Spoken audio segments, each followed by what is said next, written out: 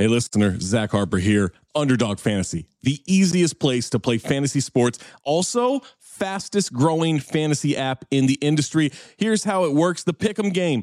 Pick whether your favorite players will have a higher or lower stat total in this week's game for a chance to win big. How big, you ask? I'm so glad you asked that question, listener. You can win up to 100 times your money in a single night. Pick between 2 and 5 players. Build a Pick'em entry. You can also do rivals picks. You can put like Tyrese Halliburton and Jalen Brunson against each other, and whoever has more points, more assists, more rebounds, whatever you want to do, that is your rivals pick. I would maybe go with Jalen Brunson in these playoffs. By the way, in the regular season, Jalen Brunson, scoring tear, going higher on his point totals all the time. Joel Embiid, whenever he did actually play, higher on his scoring totals all the time. Victor Wembanyama, for the next 15, 20 years, here's a pro tip for you. Take higher on the blocks. That's right. So you're probably wondering, how do you sign up? Oh my God, listener, you are full of good questions today. Sign up with the promo code DING, that's D-I-N-G, to claim your special pick first time deposit offer up to $250 in bonus cash. $250, man, that's a lot. Visit underdogfantasy.com or find them in the App Store. And don't forget to register with our code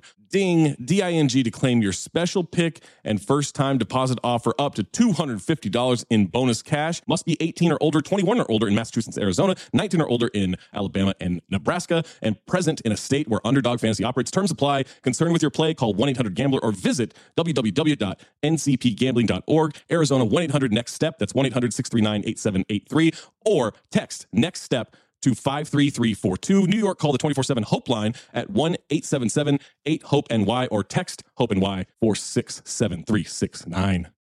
When you need mealtime inspiration, it's worth shopping Kroger, where you'll find over 30,000 mouth-watering choices that excite your inner foodie. And no matter what tasty choice you make, you'll enjoy our everyday low prices, plus extra ways to save, like digital coupons worth over $600 each week. You can also save up to $1 off per gallon at the pump with fuel points. More savings and more inspiring flavors make shopping Kroger worth it every time. Kroger, fresh for everyone. Fuel restrictions apply.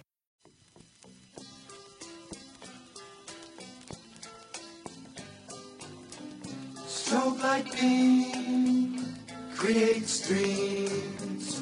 Walls move, minds do too. On a warm San Francisco night. Old child, young child, feel alright. On a warm San Francisco night. Angels sing, leather wings. Chains of blue, Harley Davidson's too, on a warm San Francisco night. Old angel, young angel, feel alright, on a warm San Francisco night. I wasn't born there, perhaps I'll die there. There's no place left to go. San Francisco. Welcome to a very special episode on the Count the Dings Network. I'm Anthony Mays, and today we're going to discuss the 7 best San Francisco movies of all time. 7, of course, refers to the dimensions of the city, a mere 7 miles long by 7 miles wide. In order to select these films, I've brought in my guests, fellow locals who are experts at selecting 2 films at a time for their podcast, 2 Reels.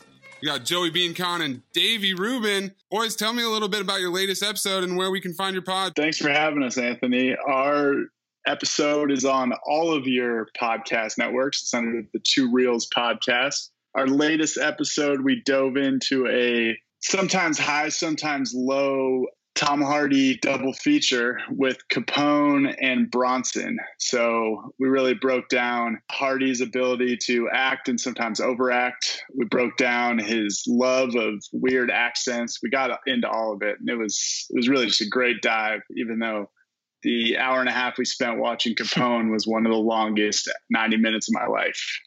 Still haven't gotten into that one yet. If your listeners or our listeners are looking for an uplifting episode, I might steer clear of the most recent one and go back to anyone prior to lift their mood a little bit more, because it turns out Capone was a terrible, terrible movie. Yeah, save your money, please. Yeah, we are happy to give you that spoiler. You guys got a tease for me? What's in the works for the next one? Well, we started working on a couple things, and we decided to slow down given, I don't know if you've heard, but there's a lot of stuff going on in the media recently. So What? we figured we'd take a pause and let some of the more important stuff take light before we dove into like recent Netflix releases, because there's no new movies coming out. But we were looking at Lovebirds, and we're letting Rod, who's our number 3, decide what he wants to do with that. But if you want to prepare, watch Lovebirds. It's a kick-ass movie. Check. Let's talk a little bit about the selection process. San Francisco isn't featured in films nearly as much as New York or LA or even Chicago. So the most important criteria, and really the only criteria for this list, is that it has to be shot on location. And that eliminates movies like Big Trouble in Little China, which was shot predominantly in LA, and older Hollywood films like Maltese Falcon that just only shot in studios. So, Davey, what else contributes to a great San Francisco movie to you? I mean, to me, and I think for both of you guys, people growing up in the city, one of the most fun things about a San Francisco movie is seeing the city that you grew up in the movie. I think that's a blast. Like, I don't give a shit if it's a San Francisco movie if it all takes place indoors. I want a movie where I am seeing landmarks, I am feeling the soul of the city, and I'm like reminded of the streets that I walked growing up. So to me, that's a big one, is like, how do they portray the city? And then the second is like, I want to enjoy a movie. I'm different than a lot of movie watchers, but for me, it's fun. Like, I want to smile. I want to end that movie like with a 50% erection at least, and just be happy that I watched it. So that's how I think of a good movie. So you want to finish with a 50% erection, but where do you need to be at in the middle? I'm talking 110%. Yeah, I'm a balloon waiting to burst. If you've ever filled a water balloon and you hit that point where you know that it's going too far, but you can't get it off the sink fast enough, that's me. Right around the last 20 minutes of the movie or so. Wow. Okay. That's how you guys would describe it also, right? That's what I'm guessing. Absolutely. I think for me, after watching all these movies and thinking about all these movies, I'm still waiting for the first San Francisco movie that goes anywhere near the neighborhoods that we grew up in and spent time in, of the Sunset or Richmond district. So I'm ready for a West Side of the City movie at one point, but I don't know when that's going to happen. Some of the picks that we'll get to, I think, tap into some elements of the city that we know and love, but very seldom do we get a story that feels 100% relatable. Whereas I feel in New York and LA, there are countless examples of coming of age tales or intimate looks at neighborhoods that hasn't really happened in San Francisco. And maybe that's because it's kind of this exotic location, I guess, if you're in Hollywood. It's not LA, it's different. And then a lot of people like to construe a lot of the Bay Area as San Francisco and just kind of lump it all together. Oh, yeah. Before we get into the picks, are there any movies that were exceedingly tough to leave off? Do we have any honorable mentions? Davey, we'll start with you. It's hard because there are older movies that are really good. For me, Bullet was the first movie that jumped into my mind, 1968. It's a Steve McQueen movie, just a movie where you basically are taken on a driving tour of San Francisco that makes no fucking sense.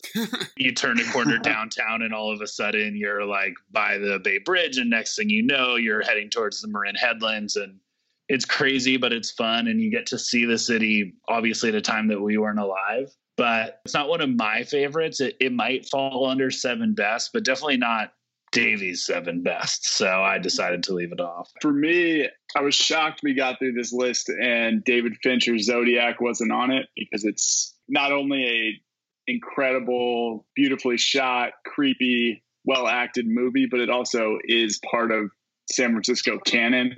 The idea of the Zodiac killer we were all raised on. When I was making my criteria, I leaned a little heavier into what does this movie tell us about San Francisco and how does that fit into the top 7? And for Zodiac, serial killer stories mean a lot of things to a lot of places. And I don't think it's as much of a great movie because of San Francisco. It's a great movie that takes place in San Francisco. Zodiac's a movie that creeps up on you, and it's not generally listed in Fincher's apex. I don't think people give it that much respect, but as a journalist, Joe, the deconstruction of a man and the quest to put pen to paper, I'm sure that has a little extra sauce for you. It means a lot to me. I write all of my articles by cutting out letters and putting them together. So it takes longer, but it's worth it, man. It's all about the process, you know? My honorable mention is another serial killer story, So I Married an Axe Murderer. The comedy from Mike Myers. Lots of North Beach in this movie. They have a double date at the Fog City Diner. There's an absolute classic Alcatraz tour with Phil Hartman as a prison guard. Hello, everyone. I am a park ranger, and I will be leading you on the tour. All of the park rangers here at Alcatraz were at one time guards, myself included. My name is John Johnson, but everyone here calls me Vicky. Will you please follow me? This is the main cell block area. Home to such famous criminals as Al Capone, Mickey Cohen, Joseph Dutch Kritzer, and Robert Stroud, the famous Birdman of Alcatraz. This is the cell for solitary confinement that over the years had come to be known as Times Square. Make sure everyone gets a look. Close it up, close it up, close it up. Now, this is something the other tour guides won't tell you.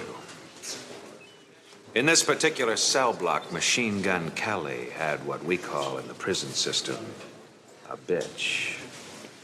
And one night, in a jealous rage, Kelly took a makeshift knife, or shiv, and cut out the bitch's eyes. And as if this wasn't enough retribution for Kelly, the next day, he and 4 other inmates took turns pissing into the bitch's ocular cavities. This way to the cafeteria. Movie opens with Mike Myers doing beat poetry in North Beach, which I think was his inspiration for the whole character. In this rewatch that I did this last weekend, the funniest part to me by far was that the love interest, Harriet, supposedly runs a butcher shop in the marina by herself, and yet has plenty of time to go gallivanting all about San Francisco on dates with Mike Myers. Ooh, as a meat man yourself, come on. That hurts, you know?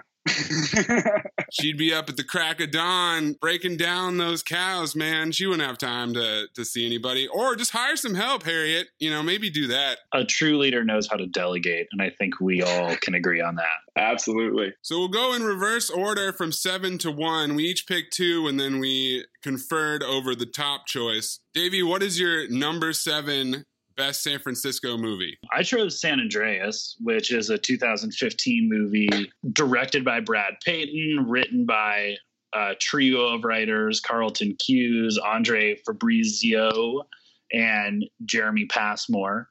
And it's starring Dwayne "The Rock" Johnson, who's my guy. Paul Giamatti is in there. I've heard of that guy. I like your spelling of Paul Giamatti. That was straight off the cuff. Didn't even look it up. Just plain. That's how I think it's spelled.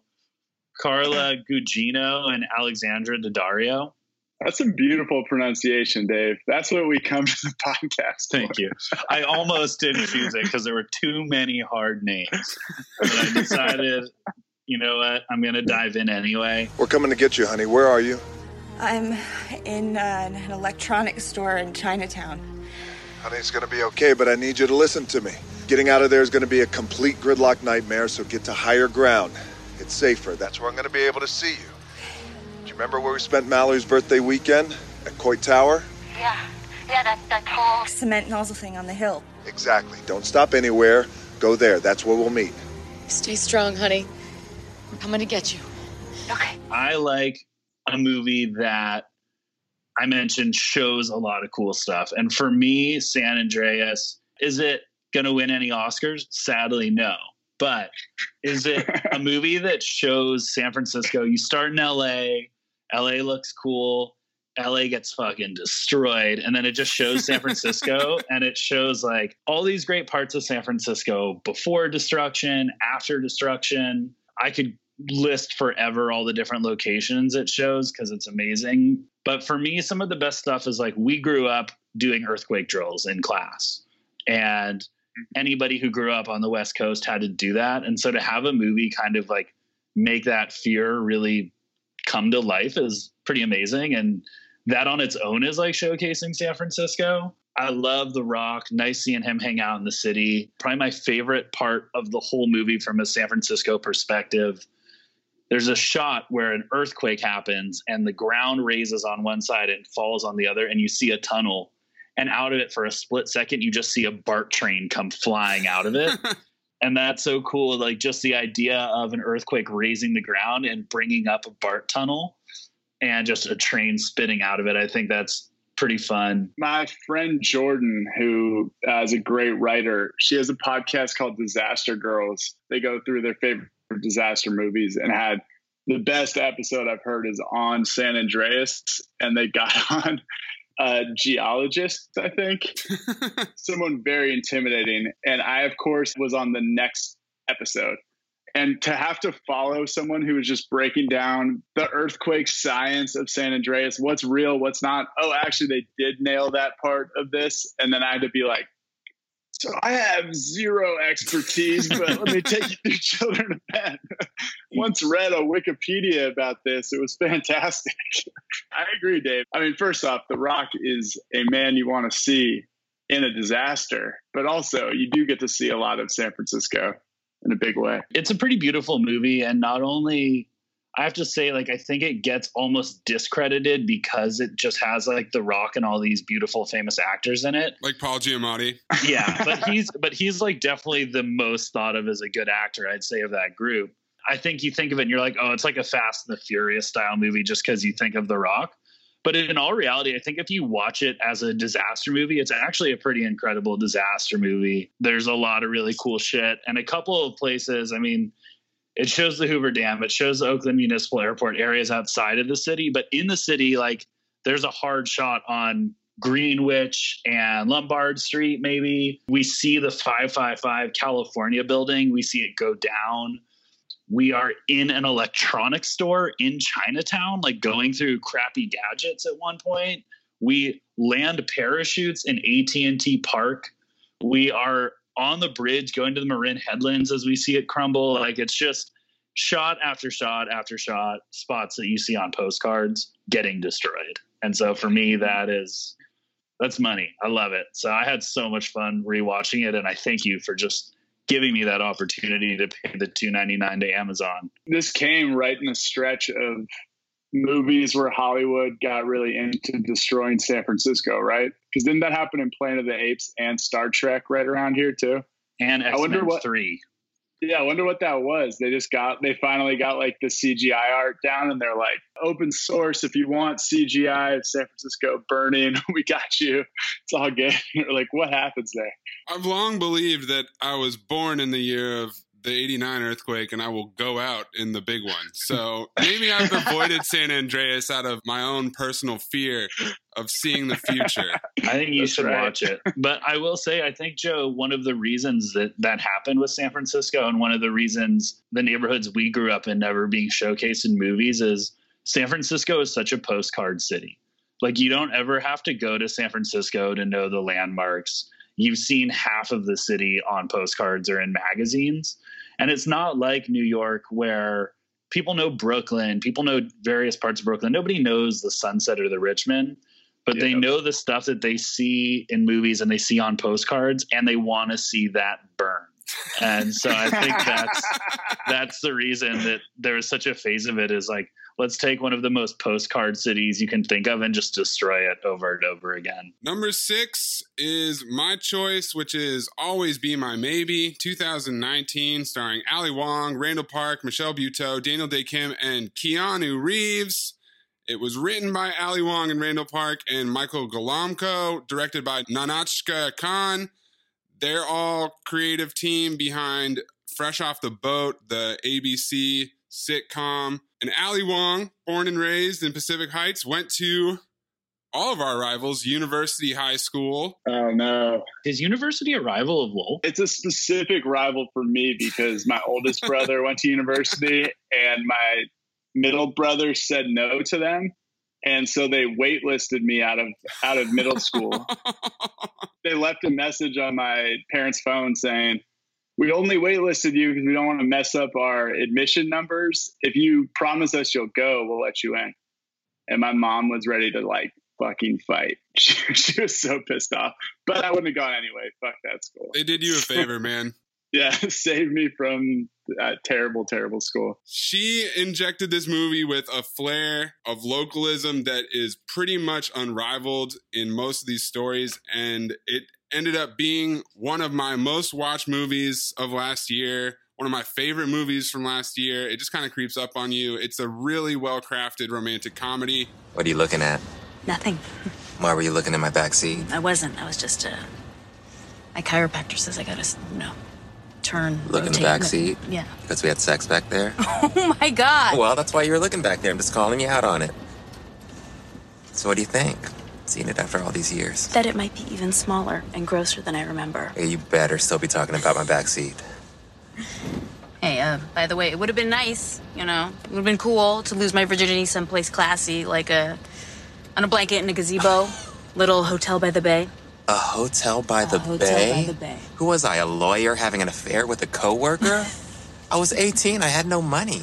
Well, you could have saved it. You could have stole it. You stole nuts out of the nut bins every day at Rainbow Grocery. Okay, that's not stealing. That's called tasting. That's why they got those flaps so you could try shit. And it's all about San Francisco from the beginning to the end. Even though I'm going to forgive them for shooting a lot of interiors in Vancouver, we hit a lot of good spots in this one, including the Musée Mécanique. Wow. Which you boys definitely remember being under the Cliff House, but now sits out at Pier 45. You could tell this guy went to Phase, French American. That's right. That accent is unrivaled. I'm embarrassed how I pronounced my names earlier. That was incredible. Don't let me get into the Italians, Davey. We'll do that when we do North Beach. Randall Park's rocking an Amoeba shirt. They're listening to D'Angelo on 106.1 KMEL. Hello Peril, which is Randall Park's band, sounds like the opening credit song, which is 93 to Infinity. It's like they based their whole musical style off of that. We got the 4-Star Theater in the Richmond, right next to Gordo's and Bill's Place, which was my favorite burger growing up. Got the Heart of the City Farmers Market. We got a over-the-top restaurant inside the Contemporary Jewish Museum. Keanu's hotel room is the penthouse of the Fairmont. Randall Park cops a feel on the Sphinxes in front of the DeYoung, and then they have a red carpet event at the Palace of Fine Arts, which is up there for most trafficked in SF film lore. What did you guys think of Always Be My Maybe? Did you watch it? I like this movie. I didn't love it, but I will say my comment earlier was unfair because this is the first movie that nails the Richmond. Me and Davey lived on 25th and Geary for a while, and this has all of the bar scenes are so ripped from the headlines of our early 20s. Like seeing like a kind of shitty band in a too crowded bar in the Richmond is an experience you just don't see in these movies ever. So I appreciated the hell out of that. I honestly have not watched it in 10 years. I'm sorry. It's been a little while, but 10 years. It came out last year. It's weird. Last year. Yeah, so I haven't seen it. It's weird how at home I think Keanu Reeves feels in San Francisco, though. Because weren't they just shooting another Keanu movie there like 6 months ago, right before? Man. I want him as my neighbor in the Richmond. Absolutely. I know my friends at Lowell High School all loved this movie because it felt so real to the Asian experience in San Francisco, I think, which is a big thing. I went to a school that was 80% Asian American, and like I think that is not present in any of the movies I picked. So I appreciated the hell out of that. There are beats to a romantic comedy. They feel good because they happen every time and you're ready for them and all of that. But certain points, it's just like, all right, I knew that was going to happen. I knew that was going to happen next. There was a part where when it's so close to your life in your city, it starts to feel annoying to see cliches. An eternal debate we have on the TV Book Club podcast is cliche versus boring derivation versus running the same playbook. I'm not going to dispute that Always Be My Maybe is a cliche. It 100% is. There's no hiding that. But I think that it hit all the notes well, and I was charmed by the performances, and I thought it was cleverly written, and I think Ali Wong is just a really interesting personality, and it's a feel-good movie for me. Plus, I like the music. It didn't work for me because I thought Randall Park was way older than Ali Wong. Anyone with me on that? That killed it for you, huh? This is not a believable childhood friends growing up in the same grade situation. Another trope of romantic comedies is that the guy and the girl are always unfairly matched in the girl's direction. Quite a line to draw in the sand, Joe. I have rules. Let's take you to number 5, a movie that breaks all those rules. Speaking of rules. I picked 1992's Basic Instinct. This movie stars Michael Douglas and Sharon Stone, and boy, a lot of nudity. Written by Joe Eszterhas. The God. Directed by Paul Verhoeven, I believe. He's Dutch. You know him best from Starship Troopers, but this is probably the one that really cemented him in Hollywood's heart because it made a shitload of money. This movie, I picked it because it speaks to such a 90s SF in like the imagination. These absolutely rich people acting badly with their Stinson Beach house, though we have to say it was actually in Carmel. A couple of rich people acting badly in what used to be this beautiful city that's turned into this yuppie haven. In this movie, we see an opening scene where someone who looks a lot like Sharon Stone is having sex with an old, aging rock star. And right as they both reach what Davey would call his full balloon, the Sharon Stone-looking character leans down and stabs the guy with an ice pick.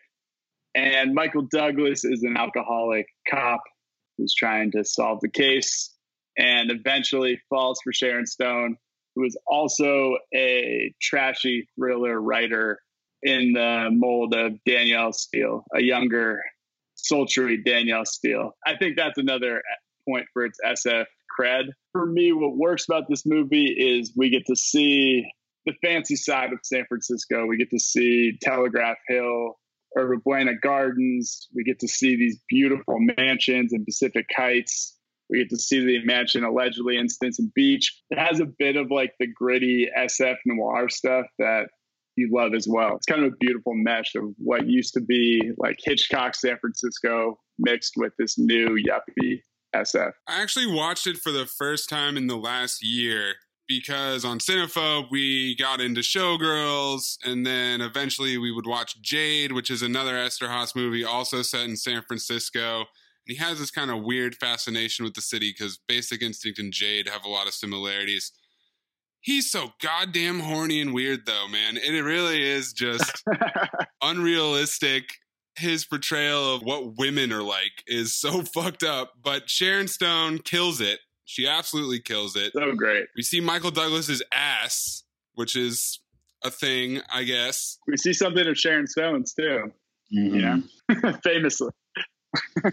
Meow. But it did keep me guessing. It was a pretty good mystery, and you know, also like his psychiatrist girlfriend went to Berkeley, and there's a pretty good understanding of the Bay Area in this movie. It's also a time when Michael Douglas was just on fire. Like every movie he was cast in was with a beautiful woman who he got to choke out when he had sex with them. This insane run of Michael Douglas just like being fucking crazy and having crazy sex. Like, can you imagine those years of his life? He was like, wait, Sharon Stone is going to be in the next movie?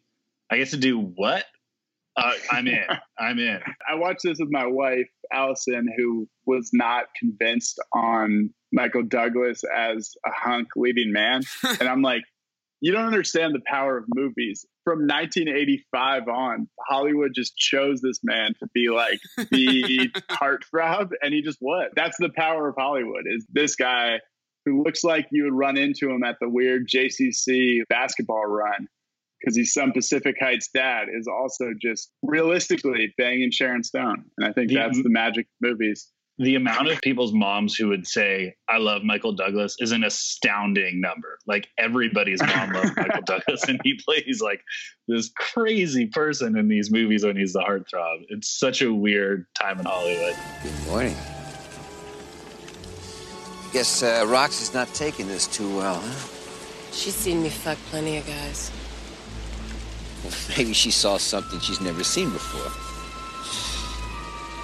She's seen everything before. Honey, I thought I'd seen everything before. Did you really think it was so special? I told her I thought it was the fuck of the century.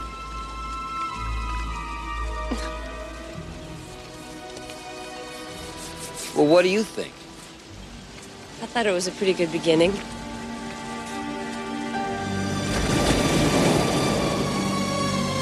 What about Roxy? Is she more fun? Would you like her to join us sometime? Did she join you and Johnny? No, Johnny felt intimidated. Look what happened to him. Tell me, Nikki, were you frightened last night? That's the point, wasn't it? That's what made it so good. You shouldn't play this game. Why not? I like it. You're in over your head. Maybe. But this is how I'll catch my killer.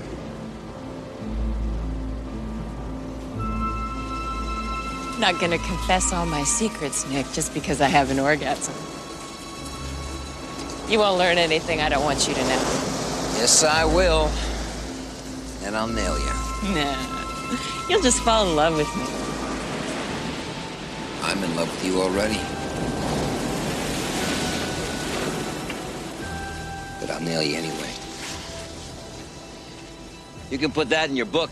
Number 4, I was really happy to rewatch this and know that it held up and kicked ass. 1978's Invasion of the Body Snatchers.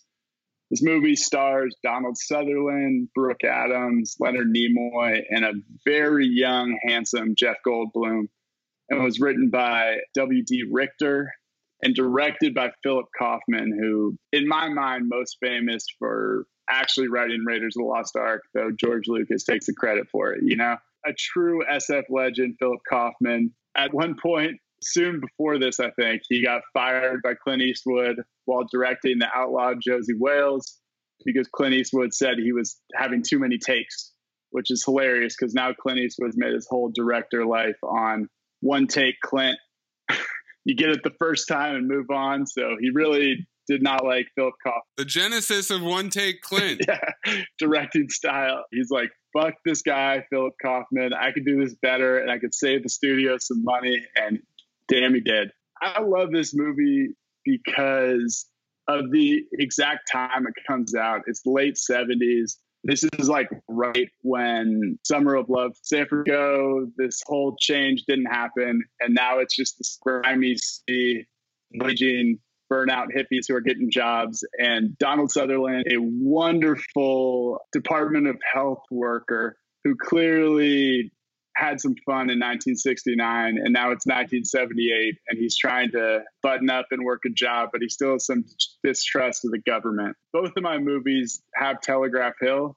What is Telegraph Hill? I feel like in every SF movie, it's all you see, but like, I don't know if I've ever spent any time on Telegraph Hill. It's underneath Coit Tower or something, allegedly. Okay. Yeah, I mean, how many times like, have you been to Coit Tower and you grew up in SF? Like twice? Yeah, I've been there twice. I certainly have never met anyone who could afford to live there, but every character in an SF movie lives on Telegraph Hill. But sorry to get literary right here. I'm a writer, and I thought at the beginning of Tom Wolfe's book, Electric Kool-Aid Acid Test, he talks about North Beach in 1968. And he talks about how it used to be this like the heart of the Beat generation and this amazing thing. Now North Beach was dying. North Beach was nothing but tit shows. And the famous Beat Generation HQ, the City Lights bookstore, Shig Morale, the Nipponese, oh, that's a hard word, sat glowering with his beard hanging down like strands of furs. Dentists here for the convention browsed in search of the beatniks between tit shows. Everything was the top list on North Beach. Strippers with their breasts enlarged with injections of silicone emulsion. I think this movie does such a good job with just like the nasty grime of the end of the Summer of Love.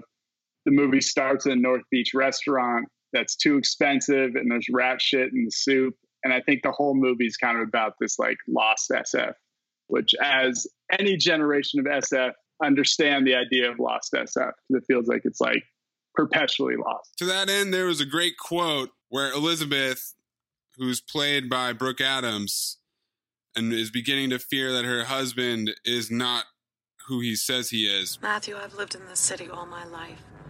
But somehow today I felt everything had changed. People were different. Not just Jeffrey, but everybody. Yesterday it all seemed normal. Today everything seemed the same, but it wasn't. It was a nightmare. It really became frightening. It was like the whole city had changed overnight. That was my high school yearbook quote, by the way. Telling you, Drew, class of 2007. Pull it up. This movie just kicks ass because it's like a monster movie and it's a alien invasion movie, and like all of those, it's about something else entirely. But just having these really great SF artsy motherfuckers played by Donald Sutherland and Jeff Goldblum and Leonard Nimoy is just such a pleasure to see those guys young, absolute hipster assholes. It's great. I appreciate it. Lots of Civic Center because the Department of Health building is right there. Elizabeth lives in Alamo Square. Like you said, Donald Sutherland lives on Telegraph Hill. There's a man who gets killed at the intersection of Leavenworth and Eddy in the Tenderloin. And this is a cameo by Kevin McCarthy, who played the lead role in the original 1956 black and white version of this movie. Lots of homages to the previous version.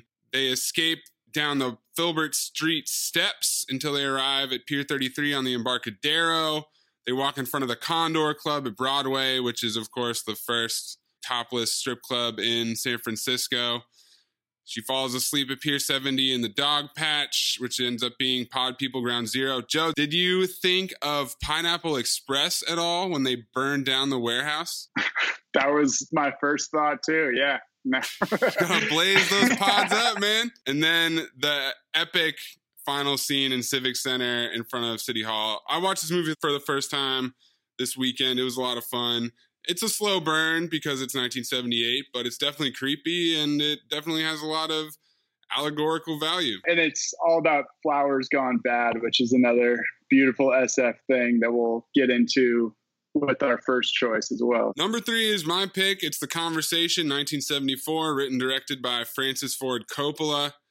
Stars Gene Hackman, John Cazale, Harrison Ford, and Robert Duvall in an uncredited role. Robert Duvall also made an uncredited role at the beginning of Invasion of the Body Snatchers as a priest swinging on a swing. So I'm starting to think that in the 70s, maybe Robert Duvall was just around. Just chilling in that set. Yeah. Very available. You guys need an extra? I'm there, man. He had an apartment at the top of Telegraph Hill. He is responsible for the parrots, isn't he? That's his deal. The opening scene, the actual conversation itself, is shot in Union Square. A lot of the imagery evokes the Kennedy assassination. We've got a dude with a boom mic that basically looks like a sniper rifle, aiming it at these two people talking in the crowd. This movie is paranoid as fuck. This was the third movie I watched in my 70s paranoia trilogy after Parallax View and 3 Days of the Condor. Gene Hackman plays this really tortured, broken man who happens to be an audio expert, a master at mixing and assembling sound into coherence. He's got a workshop on 16th Street in Potrero Hill. The side-by-side of that workshop in the movie and the present day could not be more different. That's definitely one of the areas that's changed the most in the last 50 years. He doesn't live on Telegraph Hill. He actually lives in Hayes Valley, so he's a progressive. And Hayes Valley didn't even exist yet, right? Very early adopter. Thinking the projects or what? This movie makes a lot of use of the One Embarcadero Center, and it actually goes across the same bridge as Invasion of the Body Snatchers as well. You can tell by the huge stainless steel sculpture. He's a tortured Catholic, so we see him giving confession at St. Patrick's Church at 756 Mission. There's a convention at the Westin St. Francis in Union Square. There's a car chase on Lombard where they turn right in front of the IHOP that actually just closed like in the last year. Wow, an SF legend, you know? IHOP. We had the first and only IHOP. Everybody's been there, unfortunately. There's a weird fake fog dream at Alta Plaza, and he takes the 21 Hayes and 3 Jackson buses. Davey, when Anthony said the word foggy dream at Alta Plaza, did that lead to some blackouts coming back into focus? Or That's what I call my high school 4 years, a foggy dream at Alta Plaza. A memoir by Davey Rubin. My next rap album is going to be called The Foggy Dream at Alta Plaza. For a very specific segment of the SF rap population. Mm-hmm. Just a great character study, a very suspenseful movie where you're never really clear what the stakes are exactly. You get a young Harrison Ford coming in and kind of giving Gene Hackman the business. There's no moment between human beings that I cannot record. There's no method that I cannot figure out, huh? I could figure out any of Harry's schemes, right? Well, come on, try me. Let me give him the assignment, Harry.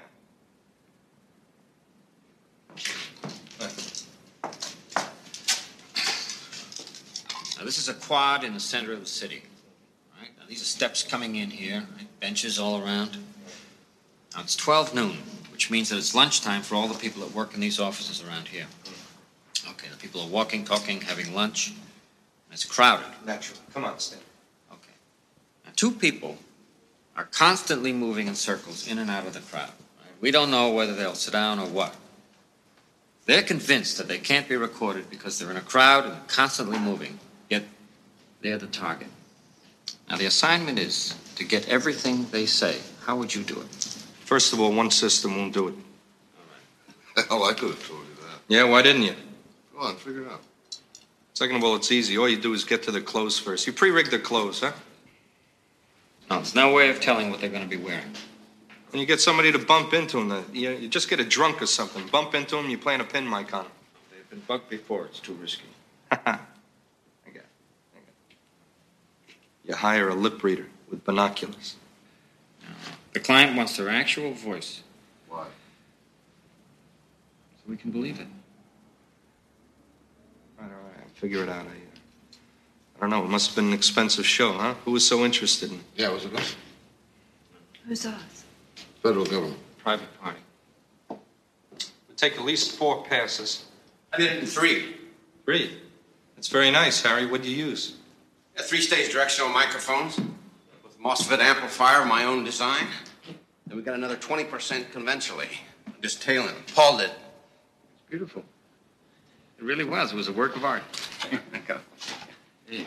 You should have seen it, though. These new microphones are just incredible. They really, I couldn't really believe it myself. We were over 200 yards away. It was absolutely readable. I broke in a couple newsreel cameramen, and you should have been there, Bernie. It was really... What did they do? Well, they took the crosshairs of the telescope and they lined it up on the mouths. No, the boy and the girl. What did they do? Oh, I don't know.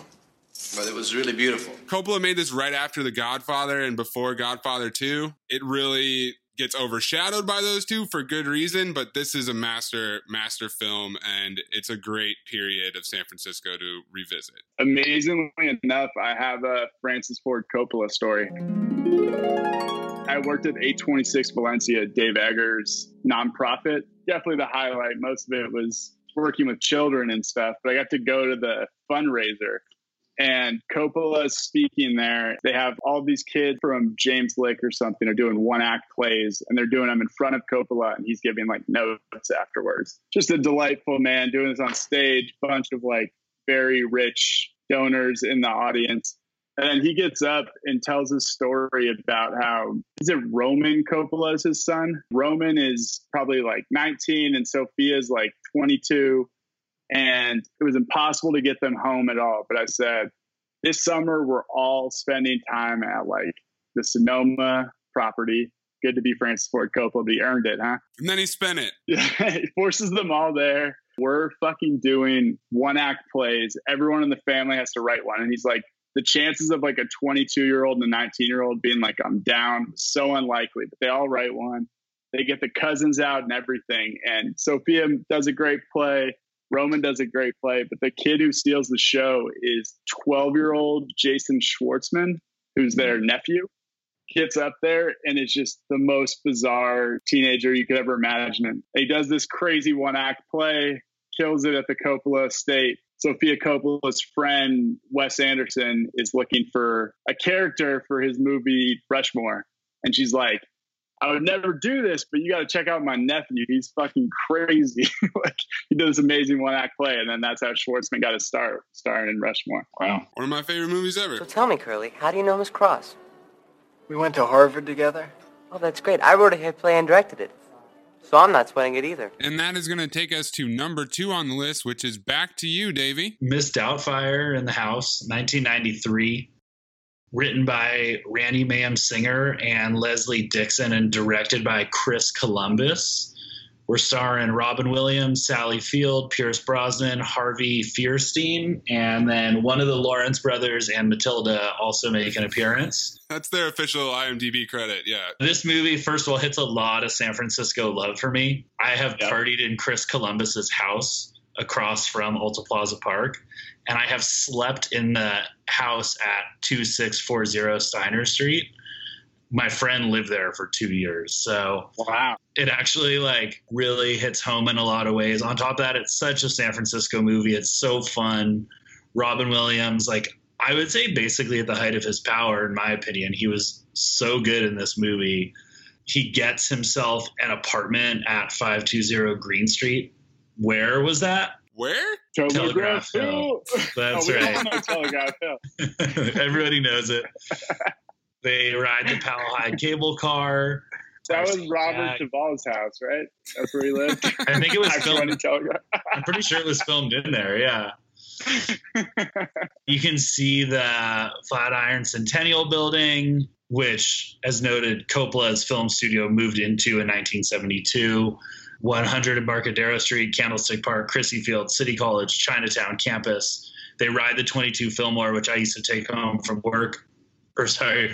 school about work all the time. So such a San Francisco movie, so fun as kids, seeing kids having fun in San Francisco. And pretty sure if you grew up in San Francisco and hadn't seen Miss Doubtfire, you just weren't allowed to live in the city anymore. So pretty just amazing film. And it's so San Francisco and so funny. Like it must be one of the most famous San Francisco movies ever. And Robin Williams, one of the most famous San Francisco residents maybe of all time. That's right. Absolutely. His daughter Zelda went to my high school. I drove through the Robin Williams Tunnel on Sunday to go up to Novato. He is one of the heartbeats of the city, and this movie is him, absolutely, Davey, at his apex. Your Honor, in the past 2 months, I've secured a residence. I've refurbished that residence and made it an environment fit for children. Those are your words. I'm also holding down a job as a shipping clerk. So I believe I met your requirements. Ahead of schedule. In regards to my behavior, I can only plead insanity. Because ever since my children were born, the moment I looked at them, I was crazy about them. Once I held them, I was hooked. I'm addicted to my children, sir. I love them with all my heart. And the idea of someone telling me I can't be with them, I can't see them every day, it's like someone saying I can't have air. I can't live without air, and I can't live without them. Listen, I would do anything. I just want to be with them. You know, I need that, sir. We have a history. And they mean everything to me, and they need me as much as I need them. So please, don't take my kids away from me.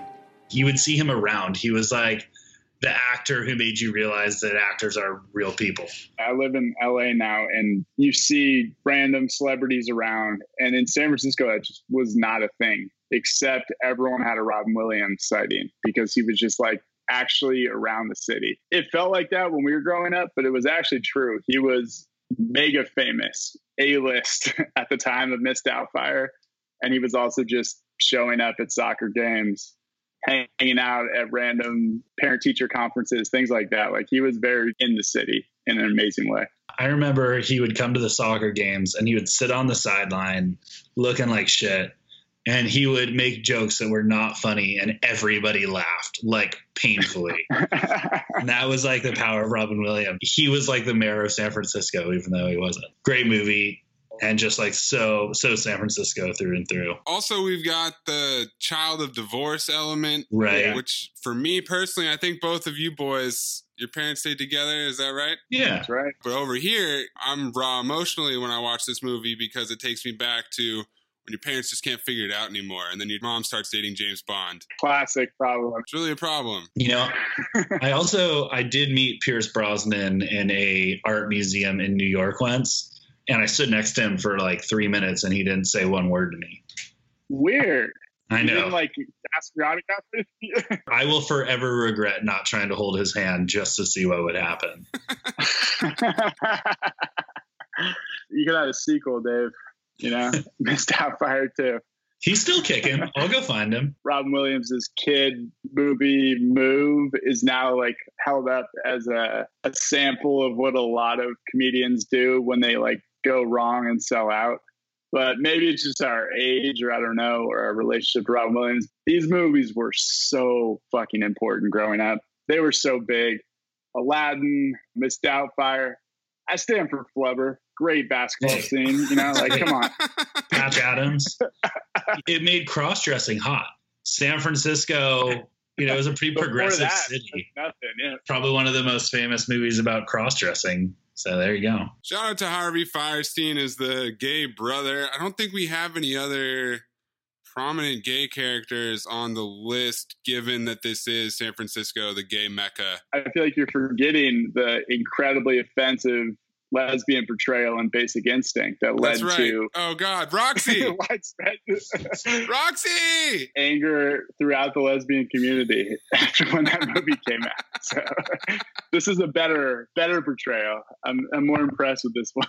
So that takes us to the top of the list. The number one San Francisco movie. It's a damn good movie, don't get me wrong. It might not be the best movie pound for pound ever made in San Francisco, but it is the most San Francisco movie by far, and that is The Last Black Man in San Francisco. This here? This is the edge, bruh! The final frontier of Manifest Destiny. Last edge of the city. Man, 2 steps further, you'll be drinking that filthy salt water. But we built these ships, dredged these canals, in San Francisco, they never knew existed.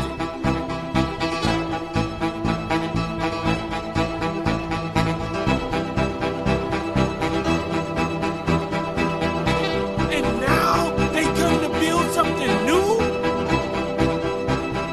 Whole blocks, half in the past, half in the future.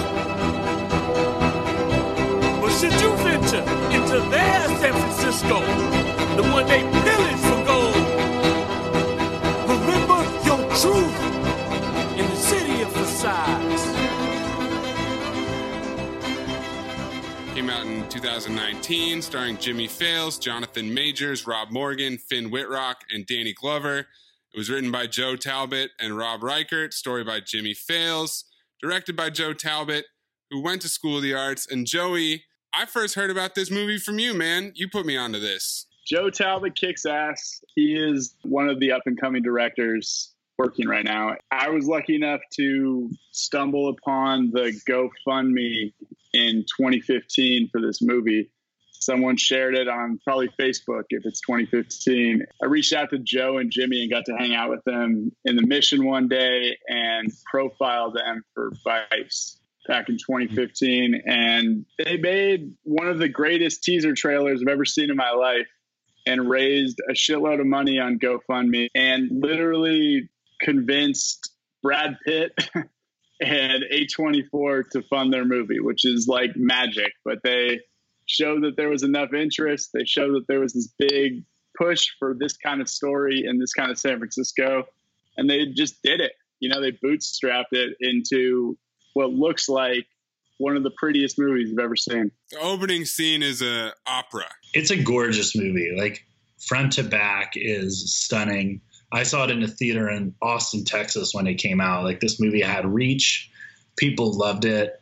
It's made by people from San Francisco. Zach Goldstein, good friend of mine. He knows Joe Talbot well, and he's credited as like the first person to believe in this movie something like that. So it's like, it's so San Francisco to have those shout outs and be like, you're not going to forget about anybody who was involved, even if they were just like your buddy from SF who had your back. Obviously, us being from there and knowing all that about it makes it feel even more San Francisco. But I mean, the whole thing is just like shots of the Bay, shots of old school San Francisco houses.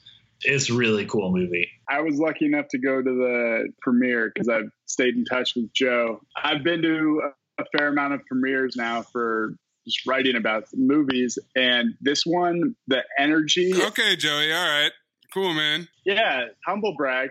The energy of how many people knew Joe growing up. You know, everyone knew Jim from growing up. It was all of their just actual friends and family from San Francisco. And the laugh lines that hit when the realtor says he goes to St. Ignatius, or when you see his name is Newsom, or things like that. Like the little jokes throughout the movie hit so hard because this is a movie written by San Franciscans for San Franciscans in a big way. That's part of the power of it. The basic plot is that Jimmy, and this is based on his real life story, is trying to reclaim his grandfather's house, which is supposed to be in the Western Addition, but for purposes of the movie is in the Mission at 959 South Van Ness. This movie might be the first movie ever to put Bayview Hunters Point on camera and set scenes there. There's an amazing 19th century farmhouse at 901 Innis Avenue in Hunters Point. We visit the Alice Griffith Housing Projects, aka Double Rock, and the Hotel Metropolis, which is an SRO hotel in the Tenderloin, both of which have been demolished since the movie was filmed.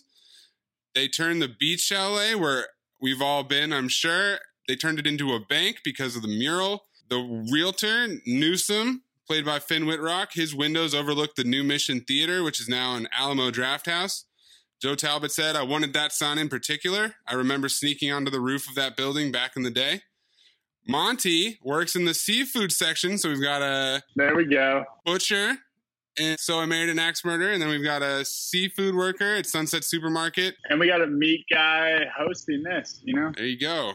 Full spectrum. The insanely recognizable bus stop at Castro and Market. Talbot said, "You have to ask Film SF why, but this was the only bus stop you can have a naked person at." And then another quote from Talbot, "We also have, falling along the proud line of geographically inaccurate San Francisco movies. In ours, we go from Portola, we have the old greenhouses, then they cross Bernal, and then they're walking through the Mission. They're on Shotwell, I think, and then walking past a row of Victorians, and they're skating through the Tenderloin." I think the fact that he actually knows that is one of the big perks of this movie, and we'll talk about it, because it feels like a lot of LA directors pop into San Francisco and make their SF movie.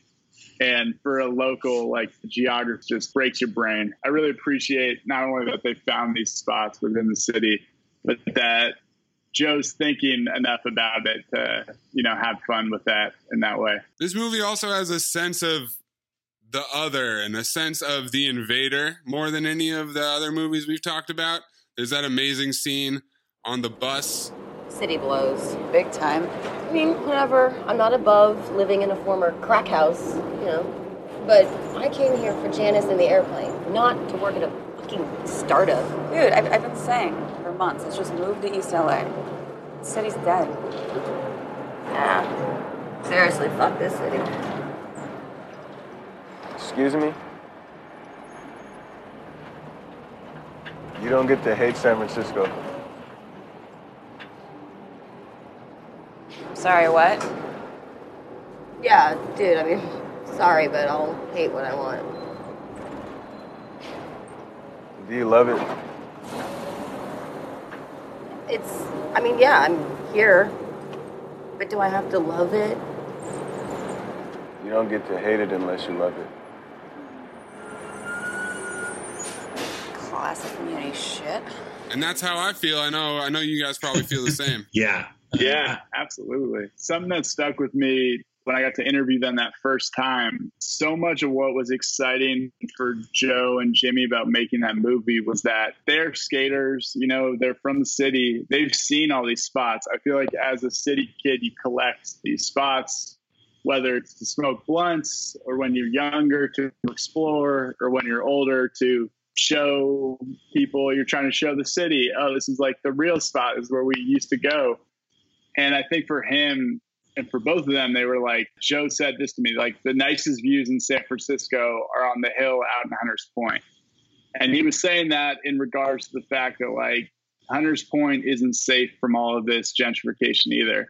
It's like, it's only a matter of time. And that's the problem with the city, is the city is fucking beautiful, but because it's beautiful, it's also temporal and like hard to hold on to because it's 7 by 7 miles. It's tiny. This movie does such a good job of understanding that idea that you can't hold on to this city. It'll break your fucking heart. Yeah. It doesn't matter what generation you are in San Francisco. You feel like the San Francisco you grew up in is already gone by the time you're like 18, whether you're, 60s or whether you're our age. And the other thing that's cool, Anthony, you mentioned that it really highlights Hunters Point. You see Hunters Point in lots of movies, but it's always the shipping yards. It's like they skip over the neighborhood and they just go straight to the shipping yards.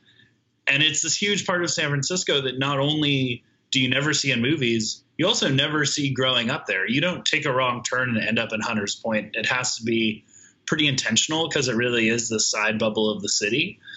And the movie was very intentional about showing it. So I love that. It feels like an active journey into Hunters Point, which was probably my favorite part of the whole movie. I'll tell you what neighborhood you didn't see get destroyed in San Andreas. Hunters Point. That's right. So you're telling me, Davey, that if Mont's granddad had lived in Telegraph Hill, it wouldn't have been a better movie? I mean, big Hollywood, you got to get Coy Tower the shot. I would have been in. I would have been in. But I'm a sucker. I'm a sucker for big Hollywood stuff. What can I say? I'm a size guy.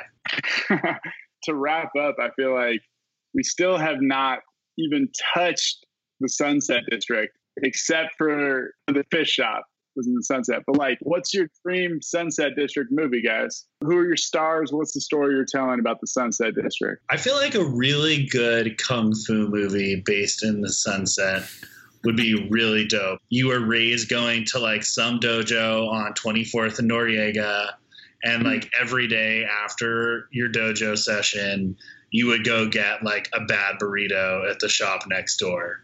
And one day, Miss Lopez and her husband's shop gets burned down. And it's finally time because you're the head of your dojo is too old to fight back. You have to take that black belt and you're striking back yourself. And I'm thinking this is a Goonies style buddy movie. Like he's getting all the kids from the dojo. Kind of a Three Ninjas kickback type thing. I'm going to go a completely different direction. So on my birthday, I went on a walkabout to the beach and then up the coast to the park. And the entire time I was trying to figure out which house exactly was yours, Davey, because I couldn't totally remember. But in our searches, we encountered a house on Ocean Beach that my friend said looked like a brothel. So we're going back in time. We're going Gold Rush days. We're going brothel on the beach, Deadwood style. Ian McShane as the owner of a brothel on the beach, Ocean Beach, San Francisco, 1849. I love that idea because the Sunset only half existed at that point. So it was just sand dunes down there. And a brothel. Yeah, so I like the idea of a brothel not connected to any other buildings. Nope. Nothing else around. And you have no transportation. You have to walk or by horseback get to the brothel on the beach from Geary Street, where you actually live and there are neighborhoods. I love that. I want an Adventureland type movie at Playland, late 50s, early 60s period piece, but it's just some like cutesy love story with Outer Sunset kids who work the summer at Playland. That's the movie I want. Can we have like the roller coaster break down midway through the movie due to rust hazards, which is one of the reasons they had to shut it down? It's because you cannot have a theme park that close to the ocean. It's not too safe, much but upkeep. I love that about it. I love that about it. Or a movie about the victims of the 7-pool pool house that burned down. Ooh, okay. Now we're talking. That's the sequel. That's history. That's where all of our movies touch base together. You have grandchildren of the brothel, great-great-grandchildren of the brothel who are learning Kung Fu. They're at Playland, and they have to go to Sutro Baths to save the victims of the fire. I love that. And Old Man Sutro is a creepy, like, Anthony Hopkins-style character that pulls the strings of the whole operation. Maybe he's Robert Duvall. It's Robert Duvall! Yeah, but he's not getting credited, and you know that. See, that's what's great about Robert Duvall. Doesn't need the credit. The man never needs the credit. He says, when you see me creepily swinging on a swing, you know it's Robert Duvall. If you need the credits, I'm not doing my job. That's right. Thank you so much to Davey and Joey of Two Reels Podcast for joining me for this 7 best San Francisco movies definitive list. All the producers out there, you can reach out to us for this Sunset trilogy that we've got cooking. I'm Anthony Mays, and we will see you next time. If you're going to San Francisco, be sure to wear flowers in your hair. If you come to San Francisco, you're gonna meet some gentle people there.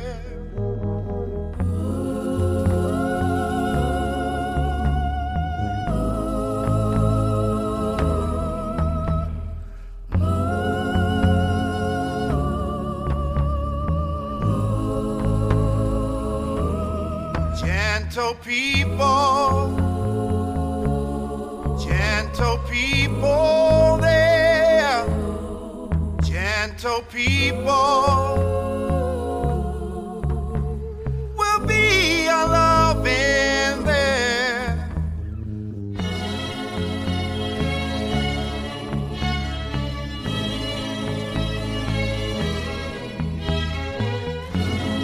All across the nation, such a strange vibration, people in motion. There's a whole generation with a new explanation. People in motion for those who come to San Francisco. Summertime will be a loving there. In these streets of San Francisco.